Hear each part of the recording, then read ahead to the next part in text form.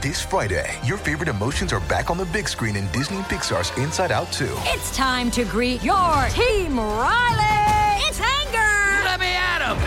Fear. Safety checklist is complete. Disgust. Ew. Sadness is in the house. Oh, no. Hello, I'm anxiety. I'm one of Riley's new emotions. Disney and Pixar's Inside Out 2. There's a part 2? We're going! Rated PG. Parental guidance suggested. Only in theaters Friday. Get tickets now. We took it all. We brought them to our land. An endless night, ember hot and icy cold. The rage of the earth. We made this curse. Carved it in the blood on our backs. We did not see. We could not, but she did. And in the end... What will I become? Senua's Saga. Hellblade 2. Play it now with Game Pass. You're watching Meet the Movie Press, and coming up, we're going to be talking about James Bond 25, a Boba Fett movie, Jake Gyllenhaal joining the Spidey universe, and so much more, including my new job. Stay tuned. Welcome to Popcorn Talk, featuring movie discussion, news, and interviews. Popcorn Talk. We talk movies. And now, here's Popcorn Talk's Meet the Movie Press. Good morning, Simon. Good morning, Jefferson. I'm going to miss saying that. Yeah, are you? Maybe I'll just wake up. I don't know if you are. I don't know if you are, really. Next month, I'm just going to call you in the mornings to wish you good morning. Do. We're like Trump and Hannity in that respect. We do call each other every morning, whereas those guys talk before they go to bed. I don't know if I like that analogy, but all right. Yeah. Guys, I'm Jeff Snyder. Yes. At the InSnyder on Twitter and Instagram. Okay. And this is my last episode. It is. And I'm Simon Thompson at Showbiz Simon on Instagram and Twitter. But, Jeff, where can we now find you? Reveal spoiler. All right. Spoiler warning. We'll get right to it, before we start the show. This is my last show for a reason. Yeah. I have accepted a new job. At Ralph's, is it? At Is Ralph's. it at Ralph's? Yeah, Ralph was like, we can't have any of our... Are you driving for Uber? Cashiers, exactly. Okay, cool. Uber has very strict Just policies about its drivers having podcasts. No, I'm very excited, and I'll tweet this out in a second, to announce that starting Monday, June 4th, I will be the new... Collider News Director. What? Collider News Director. What? I'm heading to Collider. That's a thing? Oh, shit! What? I'm excited to work with Frosty over there, who gave this his blessing, and to work with all my Schmodown friends, Christian Harloff, Mark Ellis, Mark Riley, John Roca. Excited to work with Perry Nemiroff over there. So, it should be good. I'm gonna miss us though. I'm gonna miss us, Simon. Yeah, I'm gonna miss this. Before we get to the show and everything, I just wanted to thank Simon. Thank you. And to thank Mark Riley, who was the original co-host of the show with me, and all the guest hosts that we've had over the years, whether it's Justin Kroll, Umberto Gonzalez, who will still be appearing on the show from time to time. Yeah, of course, Dimitri. Yes. I'd like to thank Maria Menounos and Kevin Undergaro, and all the engineers in the booth, including Anthony, who's been doing even Anthony. He's been doing a great job. I don't know. And guys, Simon's still going to be here. I'm going to be in that chair. Yeah. I'm going to be in that chair. And we're going to still try to figure out a way to work together while I'm over at Collider, whether it's, trying to get Simon involved or I'm sure I'll come back and guest on this. Well, I was going to say that. Yeah, sure. You're like, no, once you walk out that door, you're gone. But everybody was going like, oh my God, Jeff is going. But Jeff, as they say, this isn't goodbye. Right. It's fuck off, you're dead to me. No, seriously. No. You will come back every now and again, you will be in this chair. Which would be lovely. I feel like this is my baby. I started tearing up on the ride over here. Honestly, though, this has been an incredible platform for me. Meet the Movie Press. We've built up a loyal following. We have. The show has allowed me to vent my... 8 people, I hear. 8. The show has allowed me to vent my frustrations with the industry, and it's important for you guys, I think, to hear the nuance in my voice when I do that, as that kind of stuff doesn't always look so hot in print. But yeah, I'm excited to join Collider and the team over there. You know, as you guys know, I started out on Ain't It Cool News, and you know, back then they were a real leader in the space. Yeah, and it was alongside sites like Slash Film and First Showing and Collider and Joe Blow, and you know, I really think, and no offense to any of those sites, that Collider has really won the battle of the blogs, and I think Collider's really elevated itself into a major brand. You know, they have a presence at Comic-Con, they host studio screenings, they have an app on Apple TV, and you know, I really just thought Frosty made a shrewd business move in selling the company to Complex, because then, you know, there was money behind it and they were able to go to the next level. And yet with that corporate overload came certain mandates and restrictions. And now that Collider's independently owned again by Mark Fernandez, I think it's in a real position to thrive. So I'm excited to come in and try to beef up that site's original reporting. You know, Frosty's been breaking scoops for ages, and a lot of that comes from direct relationships with talent, and while I have some of those as well, I also have relationships with agents and managers, and I think that creates some news-breaking opportunities for Collider. You know, I think Collider has a great video department that, you know, every trade in town would envy, and if I can use those resources and break news. We took it all. We brought them to our land. An endless night, ember hot and icy cold. The rage of the earth. We made this curse. Carved it in the blood on our backs. We did not see. We could not, but she did. And in the end... What will I become? Senua's Saga. Hellblade 2. Play it now with Game Pass. Via video, then the sky's the limit over there. We're still kind of figuring out what my role is going to be, Simon. And so I appreciate everybody's patience while I do that and find my footing again, because it's tough even when you leave the game for 6 weeks, you know? But I think we can really compete with major print publications for big stories, and will serve as an alternative to that kind of dry trade speak. So like I said, I'm excited to join the whole gang over there, and I'm grateful to Mark Fernandez for the opportunity. He saw something in me, believes in me, and I'm going to do my best not to let him down. And certainly when I think of beefing up because of your Herculean physique, right? You are the first man that I think about every morning. No, hey, what? The first man you think about every morning. And you're the same for genuinely, me, buddy. I'm going to miss doing this with you every week. I've been doing this now for a little over 2 years. As you say, I filled Mark's shoes, and it was a great honour to do that. As a your own answer to Harry Potter with alopecia, your own 99-cent store Jason Statham, your own little Kevin Hart. I've really appreciated the way that you embraced me on the show. We haven't, I don't know if you've noticed, but we haven't always agreed on certain things. That's a good thing for the show. But what I like is the fact that you've always kept a cool head, Jeff. I like that about you. Cool head, Jeff. Yeah, always no level-headed. Never a hothead. No, but I'm genuinely going to miss that. And the dynamic is, obviously, the show is going to continue. People are trying to guess. Seriously, it's like spoiler territory out there today. Who is going to be the new co-host? I don't know right now. But I will be slipping into Jeff's space near Matron, and the show will continue. We might make a few changes. I might get some hair plugs. Hair plugs. Hair plugs. Hair plugs. Hair plugs. But yeah, no, it's we will continue the show in your honour, and it's been an honour doing it with you. Likewise, sir. So it's been an honour doing it with you every Friday morning, Jeff. Yes, so let's do it one more time for old time's sake. One more time. One more time. Oh. Can I get a start rewind, this show. DJ? I'm never doing that again. Where do you want to start? Boop, boop, boop. Okay, let's start with Bond news. Yeah, this news broke last night around 8 o'clock. I was actually on the phone with El Mayimbe, and I saw this come through, and I was like, "Oh man, you better pull over! Like you got to hop too, son." Bond 25, Universal winning a big bidding war for the international rights. I was quite surprised actually that it was Universal. I did think that it might go to over. I mean, if Sony didn't keep it, I would have thought that it would have been Warner. But I mean, it's a great coup for Universal on many levels. Obviously, in domestically, it's still going to be MGM, but you know they've got Danny Boyle directing it. Craig's going to be back. It's going to be a 2019 release, and they start shooting in December. So it's really going to be pretty quick to get all this off the ground and kicked in. It'll be interesting to see what Universal are going to do with it, because obviously the Bourne franchise for them has kind of ground to a halt, and everyone was always comparing Bond and Bourne and saying Bourne was Universal's Bond.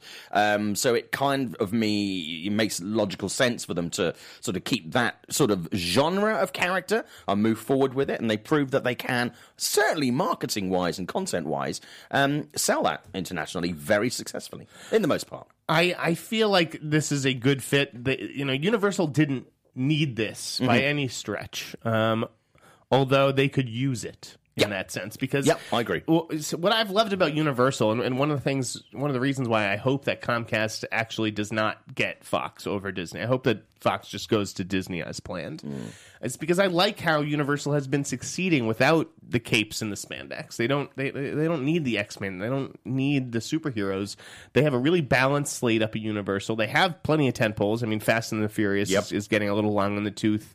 But Jurassic is looking really healthy. Yeah, very much. And they have all the Illumination and DreamWorks Animation stuff. So it's not that they don't have franchises, but in the IP department, it's not quite Disney or Warner Brothers, maybe.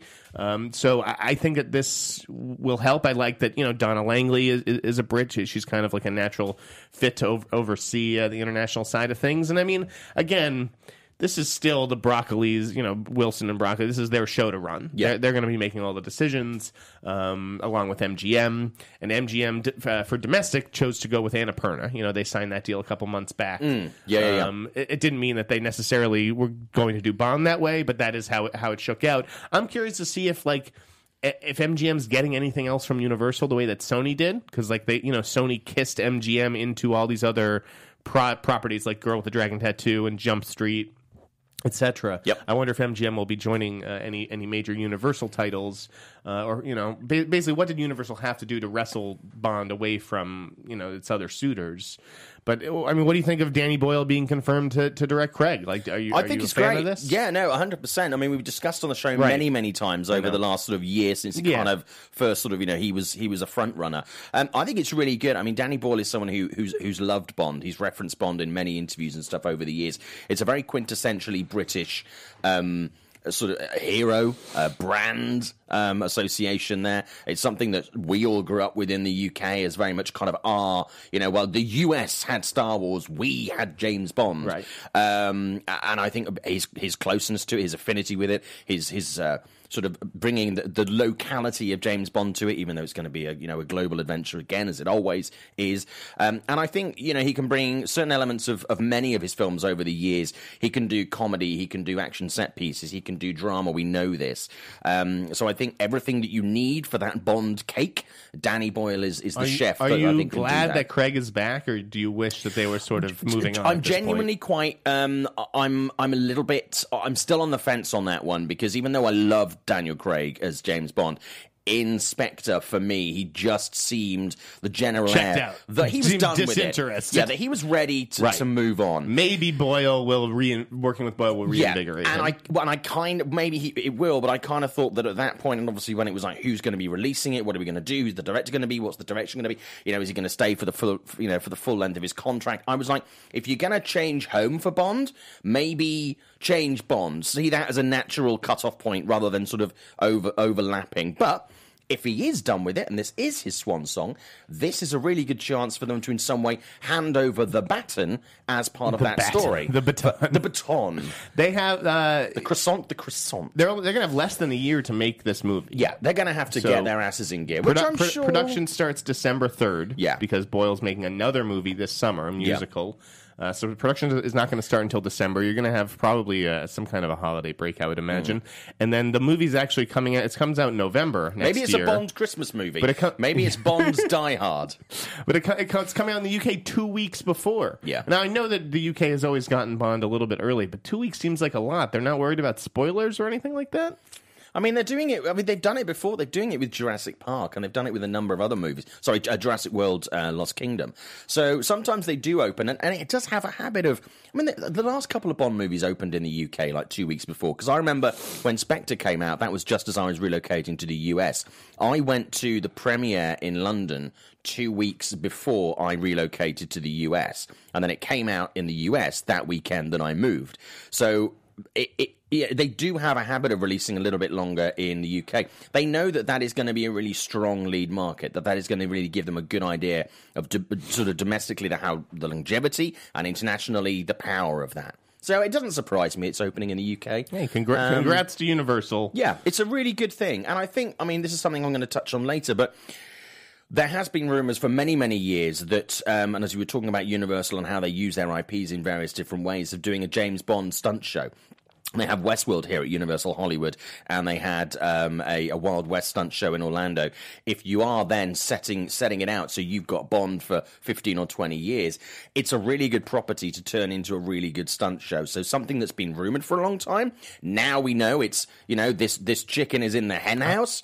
I'm just imagining That like could the happen. total unknown actors who, like, there's probably going to be 2 or 3 of them who would end up playing Bond in this stage show to be able to say, "I am Bond, James Bond." Everybody's got to make bank. So yeah, okay, that's Bond 25. So I think it's great. I think it's a really good decision. I'm really happy with it. Another bombshell. Yes. Dropped yesterday. Boom. From Boris Kitt over at the Hollywood Reporter. Yep. This one took some time to confirm. The other trades took a while to weigh in. Yep. The Boba Fett movie is back on. And it looks like it's going to be James Mangold who will write and direct the movie. I am excited. I mean, fuck, James Mangold did an amazing job with Logan. Logan was a top 5 movie last year, which is very rare for a comic book movie. I think that this guy has real soul to him. Yep, agree. And this may be my favorite hire of the entire Star Wars universe. And I think something that I think will be fun to explore is the darkness of some of the characters. Because obviously, a lot of the films tend to be, family-friendly with an element of family-friendly darkness. But I think if Mangold does want to step this up a little bit and take this a little bit more adult, you're never going to see like a Wolverine level of a Star Wars movie. I think a level of a Star Wars movie. I think this is someone who can, manage between somewhere betwixt the two. Which I think will be quite good. And Boba Fett's a character you can do that with. So okay, I wanted to get into that. Okay. So Mangold, I think, gets a definite thumbs up from us, that part of it. James Mangold joined the universe. And again, who knows if this sticks? Obviously, there's been a lot of director turnover in the Star Wars universe. Yes. But Mangold is a veteran, a real pro. So I don't anticipate him having any of those sort of like newcomer second or third movie struggles the way we've seen with like a Lord and Miller or Trevorrow or whoever. Gareth Edwards. Boba Fett. As far as Boba Fett getting his own movie, I don't know anything about Boba Fett. That's why he needs his own movie. I have no allegiance to him. So is this a good move, do you think? I think Are there so. others who should be in line before him? Even though we don't know a lot about Boba Fett, he's always been one of those iconic images of Star Wars that people have ever since Jedi. Everybody's always, you see Boba Fett, you know who the character is, he's this bounty hunter. You don't know his backstory, but certainly you see Boba Fett, you know who that character is. I think he's one that, and you see cosplay and all that stuff as well. I think he's, of all the level B or level C characters, he is certainly one that I would be like, actually, I would like to know a bit more about it. And I would have previously probably been a little bit more on the fence about it, but haven't seen Solo. I'm thinking, I really don't need to know Han Solo's backstory. I'm actually a bit more open to finding out a bit more about these characters. And obviously, you can see him before he has the helmet, find out who he is, you can play with that, what do you do? I think it's one that I think has a lot of opportunity in. Do we know like his race? Well, that's something else we don't know. I believe. Do we assume Boba Fett's a man? I'm not the world's biggest Star Wars really nerd, but have to be. I think he is, though. Yeah, I think he is. I think the assumption he's is a man. He's the son of Jango Fett, right? But we don't know. Yeah, you're right. But we don't know what nationality, what race he is. So in the original, I think the actor playing him is of Maori descent. Now, that may be tricky these days. I'll put this out there, and again, I don't know. This could be total bullshit. This is like a 3-year-old rumor at this point. But he's a 3-year-old. Back when Josh Trank was supposedly directing this, and Simon Kinberg was producing, and he is still producing this. Kinberg worked with Trank on Fantastic Four, but he also worked with Mangold on Logan. So back then, there was talk about Michael B. Jordan as Boba Fett. Yeah. They obviously they have John Boyega, but I think if they were looking for another lead of color, a lot of these movies have had female leads, whether it's Daisy or Felicity or, anyways. That was the rumor that it could be Michael B. Jordan. Now, he just did Black Panther. He has that Disney relationship. I don't know if they're, now that he's in Marvel, are they eager to get him in a Lucasfilm, or is it really, one or the other? I don't know. But he would be interesting. Who I'd love to see, though, is maybe Jango Fett. It would be cool to bring back Michael K. Williams, because he was supposed to be in Solo. Good point, actually. He was supposed to be that Paul Bettany character who you guys are all seeing this weekend, Dryden Voss, or if not Dryden Voss specifically, then a character in that mold. Like, he may have gone by a different name. But yeah, Michael K. Williams as like maybe the father of... this badass bounty hunter and the father of Michael B. Jordan. That's kind of interesting. That would work. I mean, a film that Jamie's saying in the chat, actually, that they gave Boba Fett a backstory in episode 2. Way good. They did. I didn't. But I never saw Phantom Menace or Attack of the Clones. Those are the only two I haven't seen. An entirely fully stretched story. And to be honest with you, I think a lot of the stuff in the prequels that we were given can be redone, revisited, or reshaped. I gotta say, I love Rob Morgan in Mudbound. Yeah. Do you know him? Yep.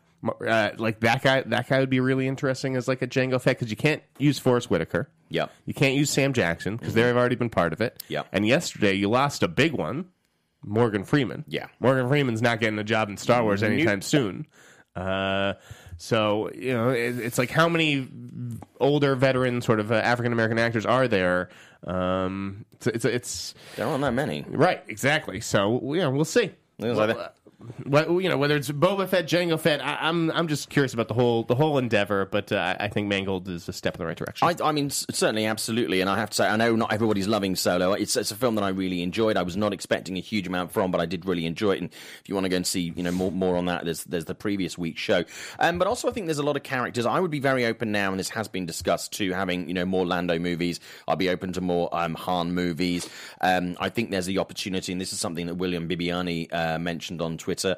I believe Knights of Rey. I think we can build some stories around those characters. I mean, I think even there's the possibility, and now with Disney doing their streaming service, if some of these movies don't necessarily get to the big screen, but they then become movies on their Disney streaming platform. So we could maybe see what happened with Ewoks after Return of the Jedi, but hopefully at a higher quality, where they did movies like Caravan of Courage. We can see things with droids. I mean, that would be... I don't see us having a standalone droids movie on the big screen. That would be interesting. But I think that would be quite fun. A big screen animated adventure called Droids. Do you remember that terrible cartoon series Droids from the 80s? I thought you were talking about a Star Wars thing, because I don't know any of the extraneous Star Wars stuff. It was C-3PO and R2-D2, and it was not great. But also the Ewoks cartoon wasn't great, to be honest with you. It wasn't terrible. But what about a Jawa movie? What about a Porgs movie?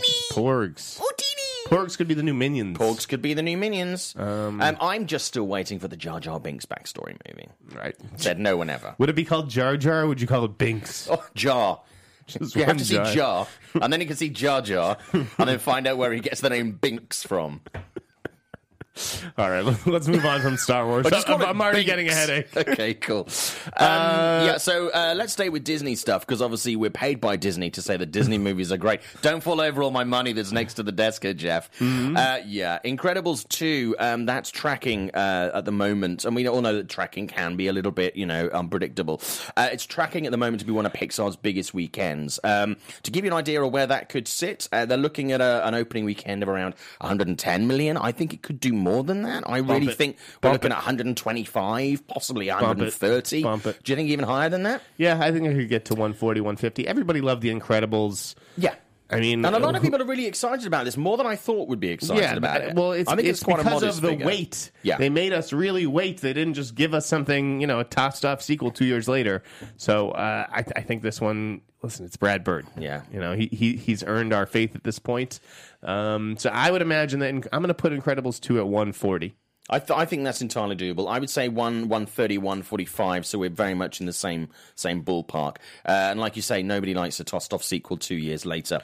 Plus, so what are the other big animated movies this year? Well, there aren't any that really spring to mind. It's a little bit light on that. I'll be honest with you, generally, a lot of the movies, the animated movies that get to movie theaters, I probably actually properly enjoy about 20 to 30% of them. A lot of them are kind of fodder that don't really sort of, either cross my radar or actually enjoyable, but I don't have kids. So here's where that sits with the biggest openings for Pixar. Finding Dory, which was 2 years ago, was 135 million, so that's at the top.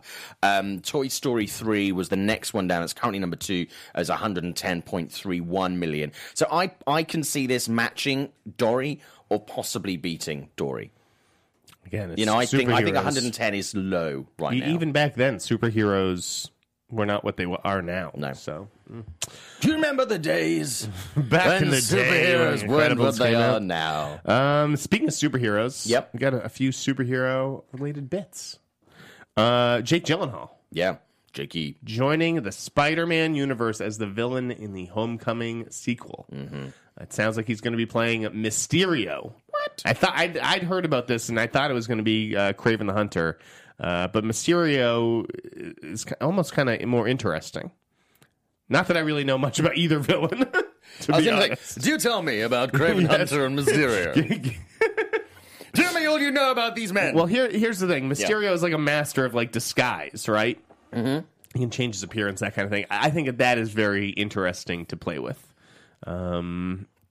Yeah, I've just always liked, not necessarily magic, but, illusion, that kind of stuff. Or do you? Plus, Jake Gyllenhaal, so this is what I think about this. He needs a hit. Yeah, he does. You guys, there's no bigger Jake Gyllenhaal fan than Still I am. kills me that Stronger wasn't a hit. This was a big week for him because he also had 2 trailers drop. He had Wildlife and the Sisters Brothers trailers drop. Plus, he's joining this. Again, needs a hit. And also, he's never really played a villain, has he? Not a villain. Just like an out-and-out villain. He's played kind of assholes, but he's never played a villain. I think that this could be interesting. And I believe that Michael Keaton's Vulture is going to return in some capacity, whether it's, a 10-minute thing at the beginning or maybe he escapes from prison at some point in the movie. I have no idea. They did capture him, though, at the end of Homecoming, right? They did. He crashed on the beach. Jake Gyllenhaal, man. Surprised he's using his superhero eligibility on something like this where it's not like his show, but I also get that you want a guaranteed hit. And Spider-Man will do that for him. For me, I think it'd be good. I would always see him... I know there was talk of him being Spider-Man or Spider-Man, right? When Toby got hurt. So I'm not surprised that he's going with Spider-Man. But I like Jake's range, and I would have really loved to have seen him join DC. I think he could have really added something. You think he could have been like Green Lantern or something? Green Lantern, possibly on the good side, but I think even on the other side, I think if they wanted him to be... I would not have entirely ruled him out as potentially a Joker, because I think he could have brought something completely different to what other people have brought to the Joker. Joker's full, though. Yeah. He would make a good Joker, like Nightcrawler-esque Gyllenhaal. And I'm not saying necessarily now. I think he would have... been really good in it, but I think I would put him on the villain side of things rather than the superhero side of things. Interesting. But yeah, from what I know of Mysterio, I would genuinely like to see him do that. Jake has a darkness about him. He does. That I think will make him a good as Spider-Man an actor, villain. not personally. He's one of the nicest people on the earth. But this is a franchise with really good villains, so you have high standards. You've got Doc Ock and you've got the Vulture, but I really like both of those guys. Doc Ock is still my favorite, and Green Goblin too. This is... I don't know if they would do Green Goblin again. No. I just think they've done 2 Green Goblins. I think they should leave that guy as a villain. Yeah. But I definitely, I'd be open. I don't know a lot about Kraven Hunter, but definitely Mysterio I could see. Wonder Woman. You said that Warner Brothers is starting to come up with titles? A lot of people were saying this week that basically Warner Brothers have registered a load of domains, and this often happens with movies. And whenever it does happen, people go like, "Oh my God, is this the new title for a movie?" Happened a number of years ago with Gremlin sequels and stuff like that. So a load of them were 80s focused. So it's like Wonder Woman 86, Wonder Woman 85, Wonder Woman, and so on. Some of them were Wonder Woman, and then it had another word on the end, .com. So it was Wonder Woman Cheetah, Wonder Woman Lives, Wonder Woman Minerva, Wonder Woman Returns, or Wonder Woman Rises. Now, a lot of these times what studios do, if you're kind of not aware of this as a marketing thing, they will basically buy up any domain that they think people would try to buy under them that will be circling around, that'll be linked to the properties that they're going to be putting out their last year. I remember with Spectre, the last Bond movie, there was a James Bond novel that was written after Ian Fleming died. And suddenly someone, I think it was Sony, registered that as a potential title. So what studios do with these things is they basically buy a shitload of domains for like fucking 99 cents each or whatever, and they just sit on them. As they should, because I'll be honest, like, and I don't think Kroll and I ever did this, but I swear to God, we discussed it back in the day at Variety. We would find out the titles to some of these movies pretty early, and it wasn't so much buying domains; it was like the Twitter handles. You know, if you can go get Jurassic World Fallen Kingdom, or Jurassic World 2, or whatever the hell the Twitter handle is, it's like you're just waiting for a studio to maybe make you a little offer. Well, we never actually did that ethically. It's a gray area. So Paul Blart 3 is still sitting there. Well, honestly, you know what it is? It is on these studios to lock up these titles super duper early, which is why I got the whole. I've told you the Daisy Ridley Twitter story, right? Yeah. But Disney didn't lock up Daisy Ridley's Twitter handle when they announced her for Star Wars. So when I went to search for it when she got cast, I saw that she didn't have one, and I signed up for @Daisy Ridley. And then I tweeted from her account, and the entire world media picked up on those tweets, thinking it was Daisy. That's so funny.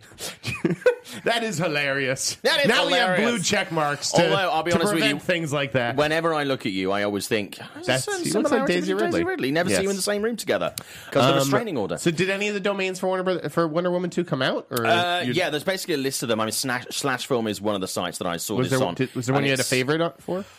To be honest with you, no. I mean, I think Wonder Woman Returns or Wonder Woman Lives is probably the better, but Wonder Woman hasn't died.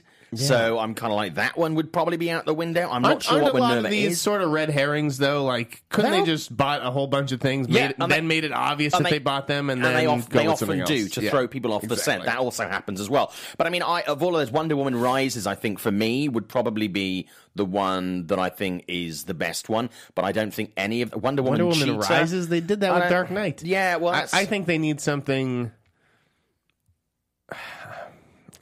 Well, I mean, it's set during the Cold Wonder War. Woman, So, like, will it...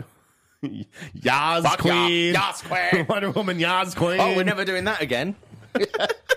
Things you never thought you'd see on Jeff's last show. The movie's Cold War related. I wonder if it'll be like Red Scare or something like that. Be. Or, I don't know. Maybe they'll reference, like, Time's Up and Me Too or something. Like, Wonder Woman, Time's Up. Wonder Woman buys Wonder Woman's Time's Up. Who knows? But yeah, I mean, they often do this, but sometimes it does give you an idea, and also you can change the names and stuff like that, and you can make alterations. So, but these are out there. So, I mean, realistically, do I think any of these are going to be? Do I think it's going to be Wonder Woman 85? No. If I saw something Wonder Woman 85, I'm like, hello, that's a troll. Yeah, so I don't know if it'll be any of these, but Warner Brothers have registered them, and everybody was kind of like, oh, is this what the title's going to be? Ooh. I would put probably 30% likelihood of that being actually true, 70% of that being Warner just covering their ass, which they are right to do. Do you remember when someone registered sex.com? No. One of the first websites to be registered as sex.com.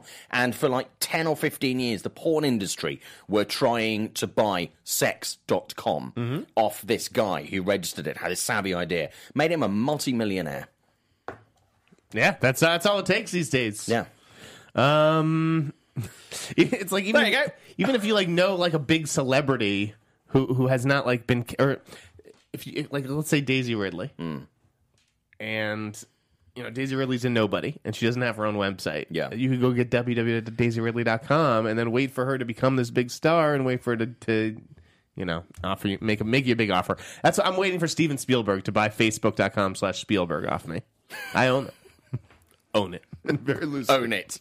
I think if you tried to not sell it, Steven Spielberg might own you. Right, exactly. Yeah, just like, take that shit. I don't think he cares. No, he probably doesn't. Oh, would Jeff be okay with this? I don't think Spielberg's sitting in an office saying that. Couple of sequels and spin-offs and whatnot. Got castings this week. Let's talk about those. Liam Neeson joining the Men in Black spin-off. Did you see that news? I did see that. Yeah, he's going to be heading like the UK agency. He's got a very particular set of skills. Indeed.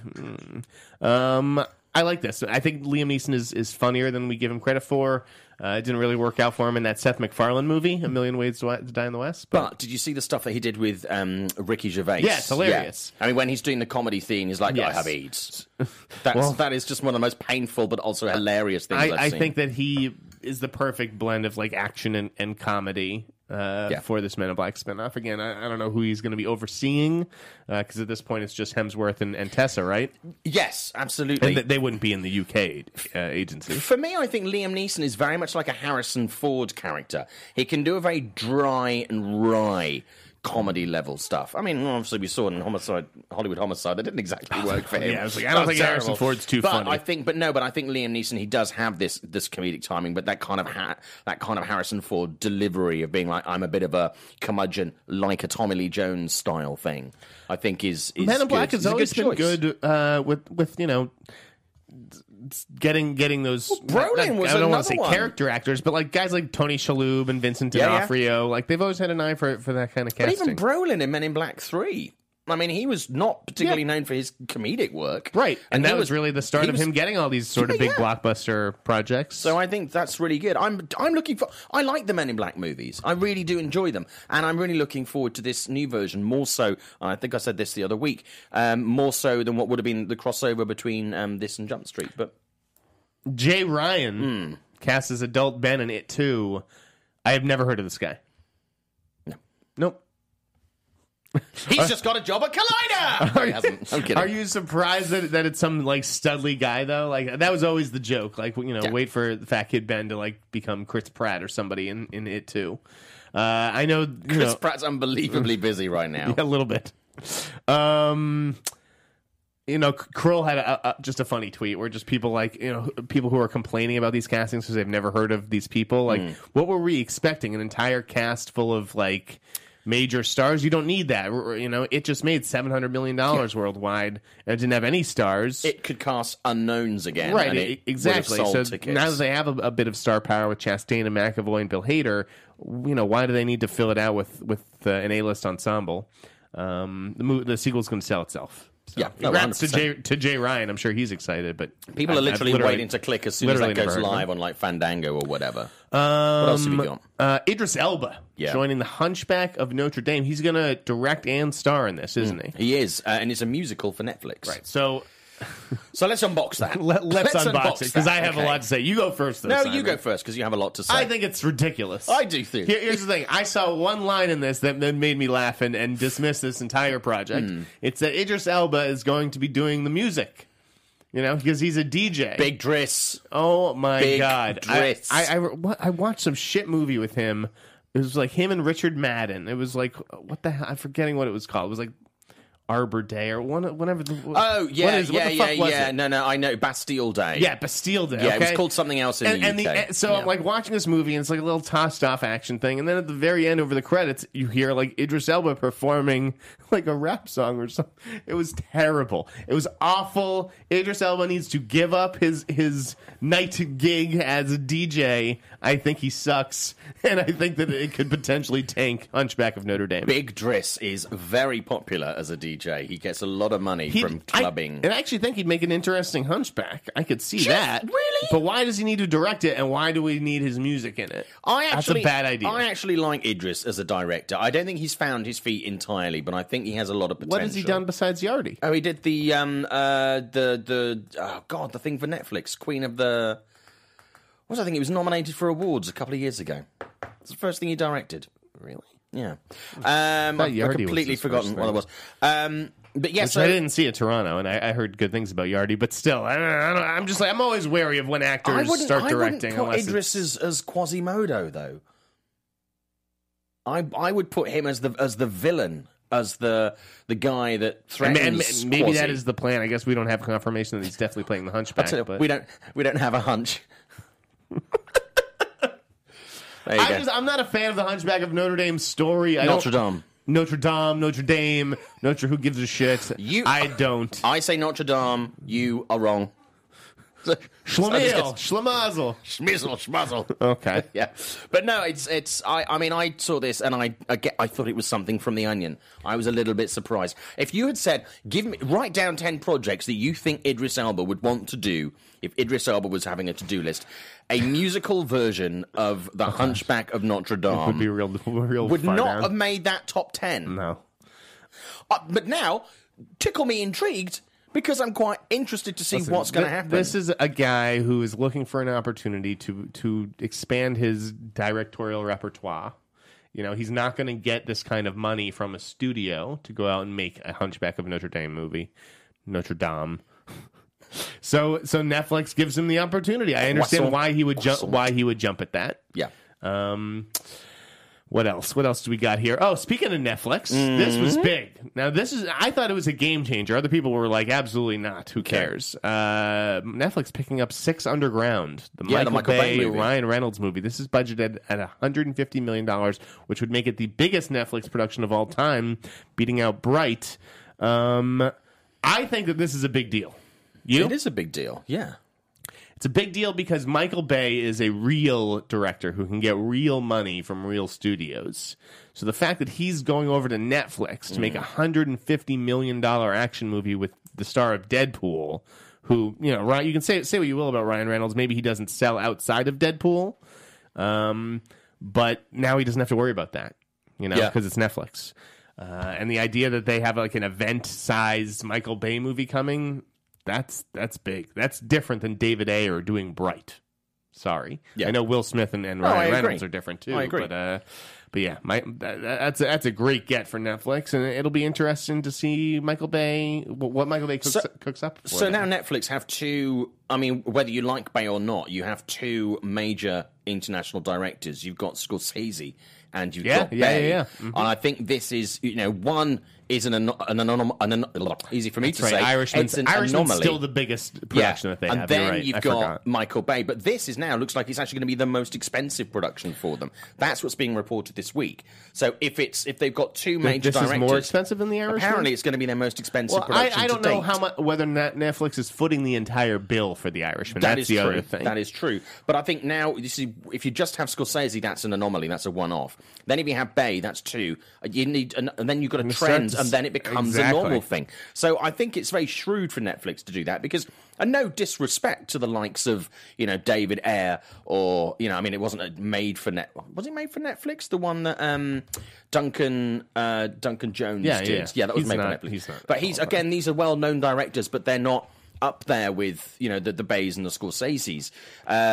So I think, it's starting to show, and Netflix have talked a lot about investing a lot of money in these products, and we can see where they're putting it. But I just hope it's good. I want to see a return to classic Bay of like Bad Boys and The Rock and that kind of shit, because, the last few movies haven't been good. I liked 13 Hours. I didn't really care for Pain and Gain. No, I didn't. I know a lot of people did, but it wasn't really my thing. But yeah, well, we'll see what this brings, and I'm curious, basically how, like, what does a Ryan Reynolds action movie look like these days without all the sarcasm, heaps of sarcasm on top of it. Well, there's also nothing to say, and we've seen this with Cloverfield, obviously, where that went from big screen to Netflix, and now we know Cloverfield is the universe is going to continue on the big screen. There's nothing to say that now we can't start to see this thing where if Bay starts to create the next Bad Boys kind of movie, and then move it from Netflix to the big screen, that also gives Netflix the in that they're looking for into that theatrical market. So this could be a long game strategy for Netflix, we'll far as that goes. But also talking about Bay. Oh, I know this is something you got very upset about this week. Transformers 7 got pulled from the schedule. That's right. Oh, good segue. King of the segues right there. You're going to miss this. Yeah, no. Well, there's not even a Transformers 6. I guess, is that Bumblebee? I don't know. I kind of guess. I mean, Transformers 7 was due to come out June 2019, which is like next year. So I mean, Bumblebee is a completely separate entity, but I'm guessing that would be the Transformers or the sixth Transformers movie. But yeah, I don't. Just the Transformers bubble, I think, has burst, and I think if Bumblebee is a success, that is the route they're going to go down, because Transformers as is. And I was thinking this just the other day, again, to go back to Universal, how the ride that they've got at Universal, which is fine, I think they could do a lot more with that than having as a Transformers ride. I think Transformers, the movies, kind of need to move on, and either, I mean, Bumblebee's a success, it gives it a bit more longevity, but turning that into something like a Ready Player One or a James Bond or something like that, you could really sort of switch that up, and perhaps if Transformers as a franchise is down a little bit, I think do that. But I didn't even watch the last one. It's on Amazon Prime at the moment, and I might watch it this weekend, but I'm not sad to see. And I love the original Transformers movie. I really enjoyed that. But I'm over it. Yeah, over it now. Good riddance to that one. Yes. And speaking of movies with Mark Wahlberg being pulled off the schedule. What? $6 Billion Man. So Mark Wahlberg's been pulled off twice this week. Yeah, look at that. That got bumped to 2020, I believe, after losing its director a few weeks ago. Yep. So they are still looking for a director. Meanwhile, Mike Flanagan confirmed for Dr. Sleep, which is the sequel to The Shining, and that was also dated for 2020. I haven't seen the sequel, The Shining, in so long. My wife is away this weekend. I intend over the next 3 days to watch it, to watch it again, but to watch so many movies that I've had just sitting by my TV that I want to rewatch or I haven't watched, and I'm just gonna binge. I'm gonna go out and have a couple of beers. I'm gonna put my pants on at least once this weekend, but I'm just gonna watch movies. I'm gonna buy some snacks. Have you seen The Dirty Dozen? God, not for decades. I watched it for the first time this week. No spoilers. I'm trying to go back and watch some of those. Like, I want to see Papillon. There was that trailer this week. Yes. Yeah, I've never seen the original Papillon. I'm actually going back and watching a lot of classic movies that I either haven't seen. I'm filling in holes in my film knowledge. Fill those holes, big guy. Fill those holes. But I watched Logan's Run for the first time. Okay. I don't even think I've seen that. It's, oh my God, people say that things like Top Gun are homoerotic. Logan's Run is one of the campest and gayest things I've seen for quite a while. It's a genius movie. It's terrible in many, many ways, but it is really homoerotic. But it's genius, and it's brilliantly camp, and I know why it's so influential as a sci-fi movie. You should watch Logan's Run. It's as terrible as it is genius. I'll wait for the remake. So there you go. But are you excited for a Shining sequel? Yeah, I am kind of psyched, actually. I don't think we need one. I don't care about what happens to Danny or any of that shit. Psyched, but we'll see. I just don't. I never read Dr. Sleep. My thing is, I just don't. I'm just because I love The Shining so much. I'm always concerned when there's a movie that is a classic like that and you try to either do a remake or a sequel. You know, it's difficult to follow up something that's a classic, but I don't know. I'm open to it, you know. Outlander star Sam Heughan, Isaac Gonzalez from Baby Driver, and Michael Sheen joined Bloodshot, the Vin Diesel movie. I got a bad feeling about this one. Yeah. Yeah. I mean, this character doesn't really do anything for me. It's, a Valiant Comics character. It all just screams so B-level, like, Sony trying to compete in the superhero universe, and no, that doesn't do it for me. Having said that, with Vin Diesel, that movie opened at like $17 million. That is, yeah. I mean, I agree with you. 30 taps. However, there's also what I call the Guardians of the Galaxy factor, where when they assembled the cast for Guardians of the Galaxy, I thought the idea of the film was terrible, and it turns out to be one of my best Marvel. One of my favorite Marvel movies of the whole lot. But I was wrong with that. I thought the cast they assembled for that, well, I was like, who cares? Who's going to go and see that? I think... Yeah, but that was part of the MCU. It's totally different. It is different, but I wouldn't entirely discount it purely on the cast. Did you know, Simon, that... I'm not dismissing it purely on the cast. It's also on the property itself and the studio. No, I think like I say, your argument's fair, but I have a counterpoint. Yeah. Did I know this show? Yes, launched the day that Guardians of the Galaxy came out, I in fact I was wearing this for my first show. Meet the Movie Press. Yeah, go back and check it out. Wow. What else? LeBron James and Channing Tatum teaming up to produce a Public Enemy pitch. Yep. The idea of these guys producing together doesn't do much for me, but I'd like to see them in a star vehicle. Okay. Channing Tatum and LeBron James. Well, like one of the buses that go around Hollywood going, Michael Jackson used to live here. No. That was a good joke, though. It took me a second to pick up on that. I could tell that you liked it by the general hilarity that ensued. Blumhouse picked up a Tommy Wirkola project called Intruders. Do you like Tommy Wirkola? Yeah. I never saw Hansel and Gretel Witch Hunters. But not a great movie. Other stuff. Not a great movie, but Michelle Williams joining. That wasn't entirely his fault. Joining This Is Jane. Mm-hmm. I don't know if she's replacing Elizabeth Moss. I don't know if that movie had talent attached or not. Elizabeth Moss just booked a whole bunch of movies, including Jordan Peele's next movie. Yep. I think I'd heard that it was Elizabeth Moss for this, but now it's going to be Michelle Williams. It sounds like that Luca Guadagnino movie, Rio, that she was going to do with Benedict Cumberbatch and Jake Gyllenhaal. I feel like that has fallen apart. Yeah, I remember that. So her schedule sort of opened up maybe a little bit. Rebel Wilson joining Taika Waititi's movie, Jojo Rabbit. Rebel Wilson needs a hit. Rebel Wilson needs something. She could stand to show that she's something other else. than, and I think she something kind of slightly different. But I think unfortunately Rebel Wilson has been cast as, and she's not the only woman to fall into this trap, and men have fallen into it too, as the fat friend, as the comedy chubby person. Which is fine, and she does that really, really well. I genuinely enjoyed her as Fat Amy, apart from in the third Pitch Perfect movie. However, it's really interesting seeing Melissa McCarthy is another one who, for many years, was like, I'm a bit plus size, so I'll be the funny chubby friend. Right. Now there's a movie coming out with Melissa later in the year where ever forgive me? Where she does drama. I would actually like to see, as much as I enjoy Rebel Wilson doing this, I think she's more than that. I genuinely believe that as an actor, 100% correct. She needs to show us another side of herself, do a drama, do something a little bit different. Or do it where her size doesn't dictate her character, where her size is, and her shape, her form is completely irrelevant. Because she's more... I thought she was going to do the Private Benjamin remake at one point. Yes, so did I. And I think that I don't know what happened to that is a comedy, there's enough emotional heft there and to that character's journey, or it could be really interesting for her. But yeah, I think you're right. I think she does need something like that. I think she's underselling herself a little bit. And I just think, so she can be seen as something other than a woman that's not stick thin. She's better than that. Did you see the Show Dogs controversy? Did you read about that this week? I did. I was unaware of it. What did you think of that? Well, I mean, Of course we're unaware of it. What do you think? We saw it? I haven't seen Show Dogs. A PR rang me and went, we've got a thing on the controversy of Show Dogs. And I'm like, yeah, I haven't seen Show Dogs. And they went, there's apparently, I haven't seen the movie, but it's being re-edited for audiences for this weekend, where there is a dog that has to, as part of the plot, as a MacGuffin. Genitals are inspected, which is part of every dog show. Yeah, and it's just and then someone has said that obviously it's about inappropriate touching, and they build this thing.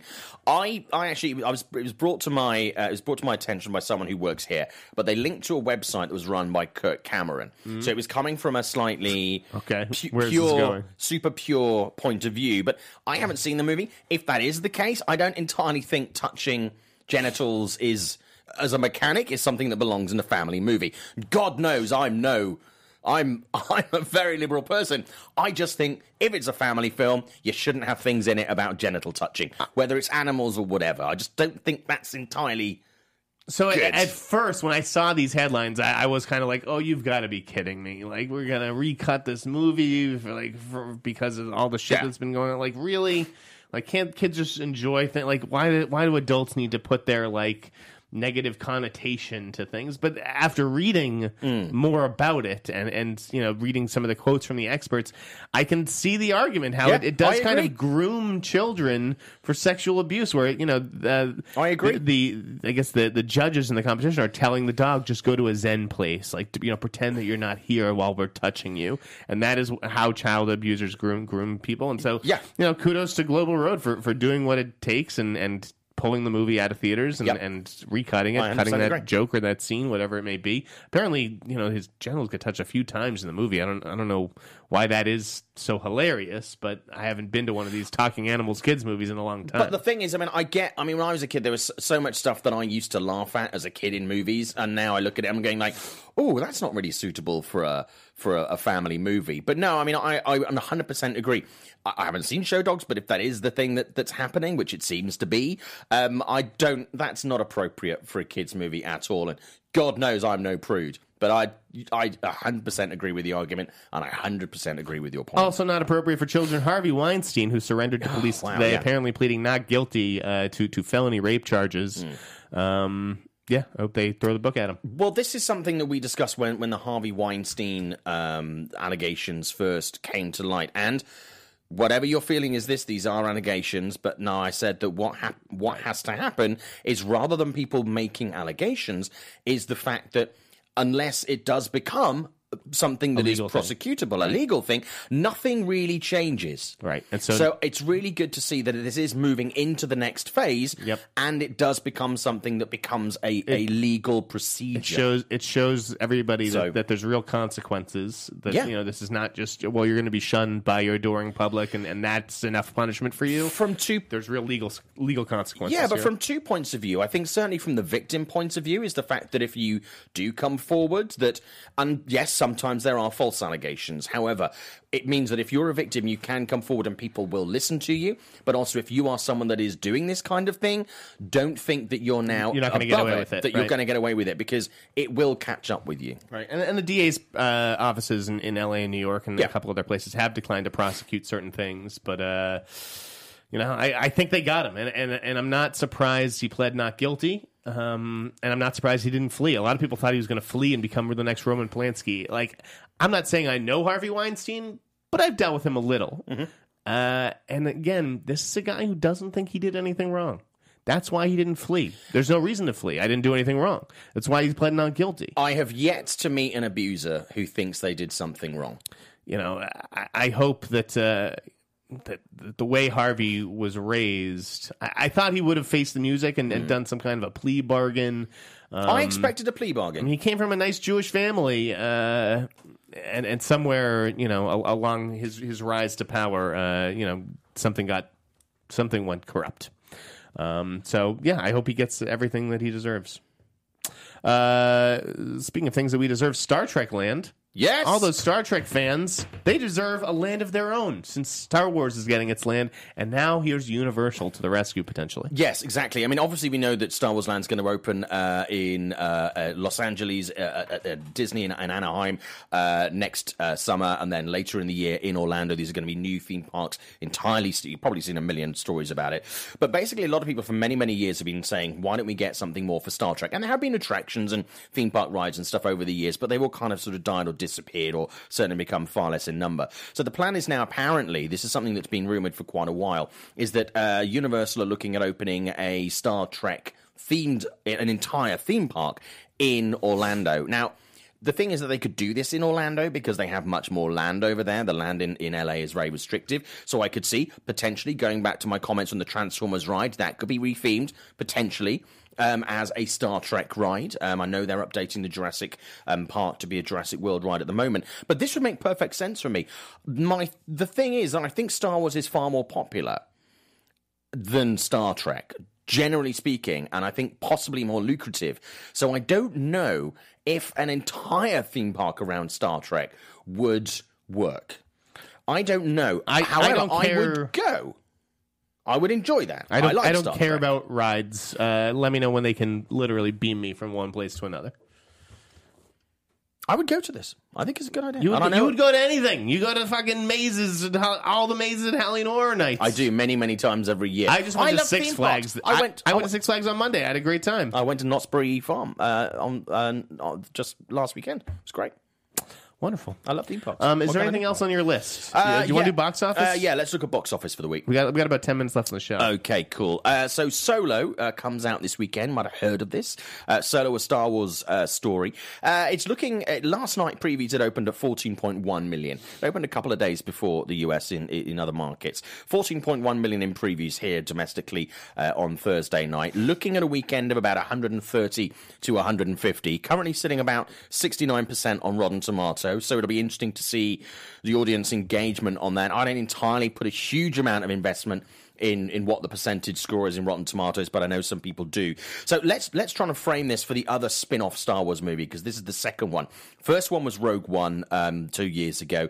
That opened with 155 million, went on to do 532 million domestic, globally just over $1 billion. I think that Solo could actually...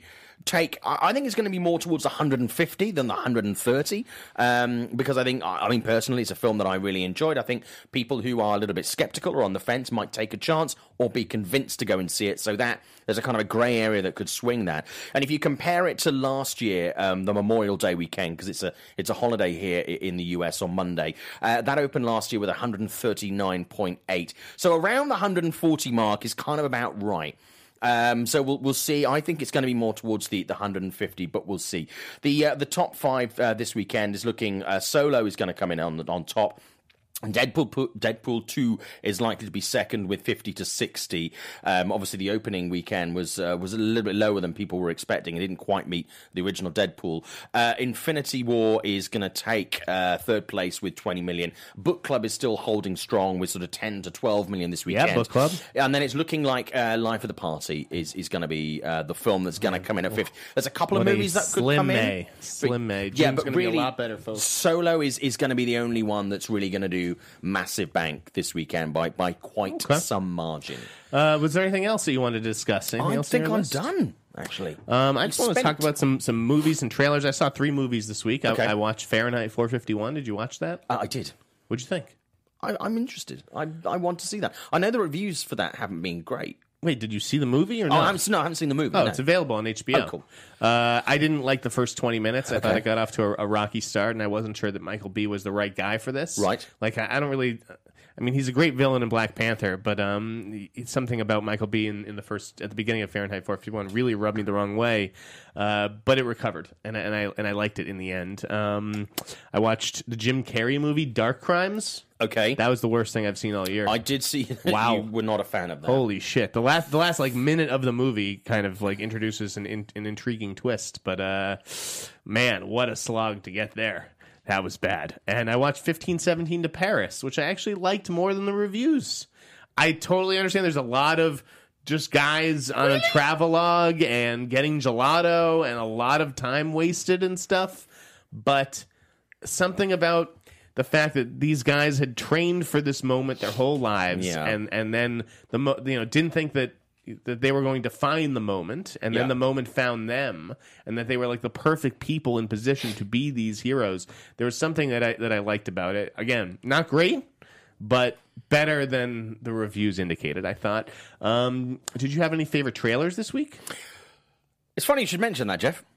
I don't know if you saw the trailer for Black Water this week, starring... I actually did not watch that one, but I know this is right up your alley. Reunited, Dolph Lundgren and Jean-Claude Van Damme together, finally, for the first time in a long time. It's basically an Under Siege ripoff. See, when I see these kinds of things... I love them. I know you do. When I see these things, I wonder, like, who are they making this for? Me. And it's you. It's me. Yeah, it's me. There's not a lot of these movies that sort of go, straight to VOD that are actually that I really go in for. I kind of, I don't have a lot of time, and so I don't really have time to sort of watch them or whatever. Mm-hmm. But this is one that I'm. He's going to make the time. I'm going to do it with his wife out of town. An Escape Plan 2. Escape Plan 2. Seriously.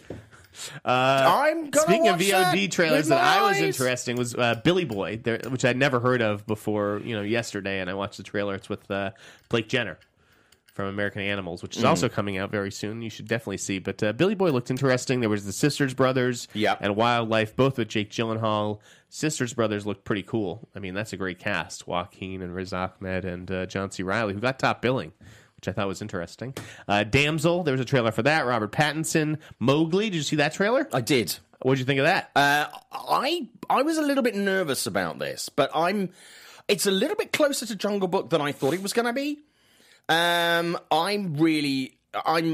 pretty excited. It looks a bit darker, this. though. I'm down to see it. Darker. The Jungle Book's a great story. I was just a bit disappointed that Andy's last directorial movie didn't do. Breathe is not an amazing movie, but I think it deserved more attention than it actually got. That thing came and went. That just did not do anything at all. But I do. I'm very interested in this.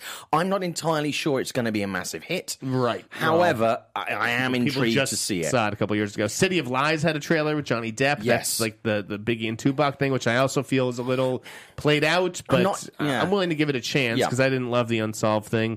Was Black Klansman this week or was that last week? Black that was last Klansman, week. Mile 22, Bohemian Rhapsody, all last week. Yeah. Happy Time Murders was this week, though, right? Yeah.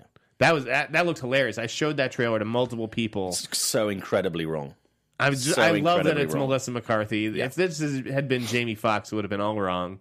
We got other trailers for Hotel Artemis, Skyscraper, Sicario 2, A Simple Favor. I didn't watch the last Skyscraper trailer, but I'm told not to. I've heard it gives a lot away. Yeah, so I've seen the one. I know what I'm going to get when I go in there and see it, and I'm going to go and see it anyway. I've genuinely stopped watching sort of these last run trailers, the ones before the movie come out. Exactly. I see one teaser trailer, I'm done. There's kind of a trend at the moment to put too much in some of the later trailers, and I don't want to go in there knowing too much about all the movies. I need to know what it's about, that kind of thing. But I don't want those dynamic moments, the ones the filmmaker is most proud of, to be spoiled. I want that full impact on the big screen to decide. I completely agree. I will say I listened to the Rewatchables episode on the Social Network. That was pretty good. Okay. I don't know when the last time you rewatched that movie was, but I recommend it. And I showed Stephanie, my darling Stephanie, who's listening to the show right now. Hello, Stephanie. Training Day for the first time this week. Because the Rewatchables next episode, they had a vote for the audience to pick a Denzel movie. Training Day beat out Man on Fire, Crimson Tide, and Remember the Titans. Training Day is a great movie. So, yeah. That is a great movie. Is the best. Man on fucking Fire, love that I movie. really love as well. That's one of the few movies that's actually made my wife cry. Man on Fire? Man on Fire. At the end, she cried. I think it's because she liked it. All right, Simon. I think that is going to do it for me. I mean, I have my big ending plan, but where can the good folks find you? You can find me on Twitter and Instagram at ShowbizSimon, and you can see my work on Forbes. You can see it via Reuters. You can see it on E-News. Loads of places. Anything else you want to plug? Well, I'm in the. I don't know when it is, but in the next couple of weeks, I'm going to do a Facebook Live for the Telegraph newspaper in the UK with the cast and crew of Book Club. Which I'm very much looking forward to. They're going to fall in love. Very honoured to do that. They're going to fall in love with you. They'll be fighting over you. I'm leaving the show in good hands. I am excited to see who you decide will be your permanent co-host. You know I'm going to be in that chair, right? You say good hands. I don't know. You're going to be in this chair. I'm going to see a different side of you. Certainly some of the safest hands in Hollywood. Yes. And starting June 4th, I will be the Collider News Director. I'll be over there trying to break some stuff. I'm sure you'll see me on camera, in print, all that stuff. Tonight I head back to Boston for my brother's wedding. Yeah. Congratulations to Jordan and Lauren. That, I think, is going to do it. I'm going to leave you with these parting words. Is there anything? A couple of messages. Sweaty Spidey. Shout out to Jeff for being on the show all these years. Gonna 4 miss years, you. guys. Almost 4 years. 4 years. Almost. I'll meet the movie press, Jeff, but looking forward to you on Collider. Cut to Black Film. We're going to miss you so much, Jeff. Zeno Hour in the chat. Zeno Hour's in the chat. This is bittersweet. Jeff, the flicking critic. Love you, Jeff. A lot of love for you. I love all you guys. You're going to be missed. Thank you, above all, to everybody for watching. And this is my final message, folks. The man, what has he got? If not himself, then he has not to say the things he truly feels, and not the words of one who kneels. The record shows I took the blows and did it my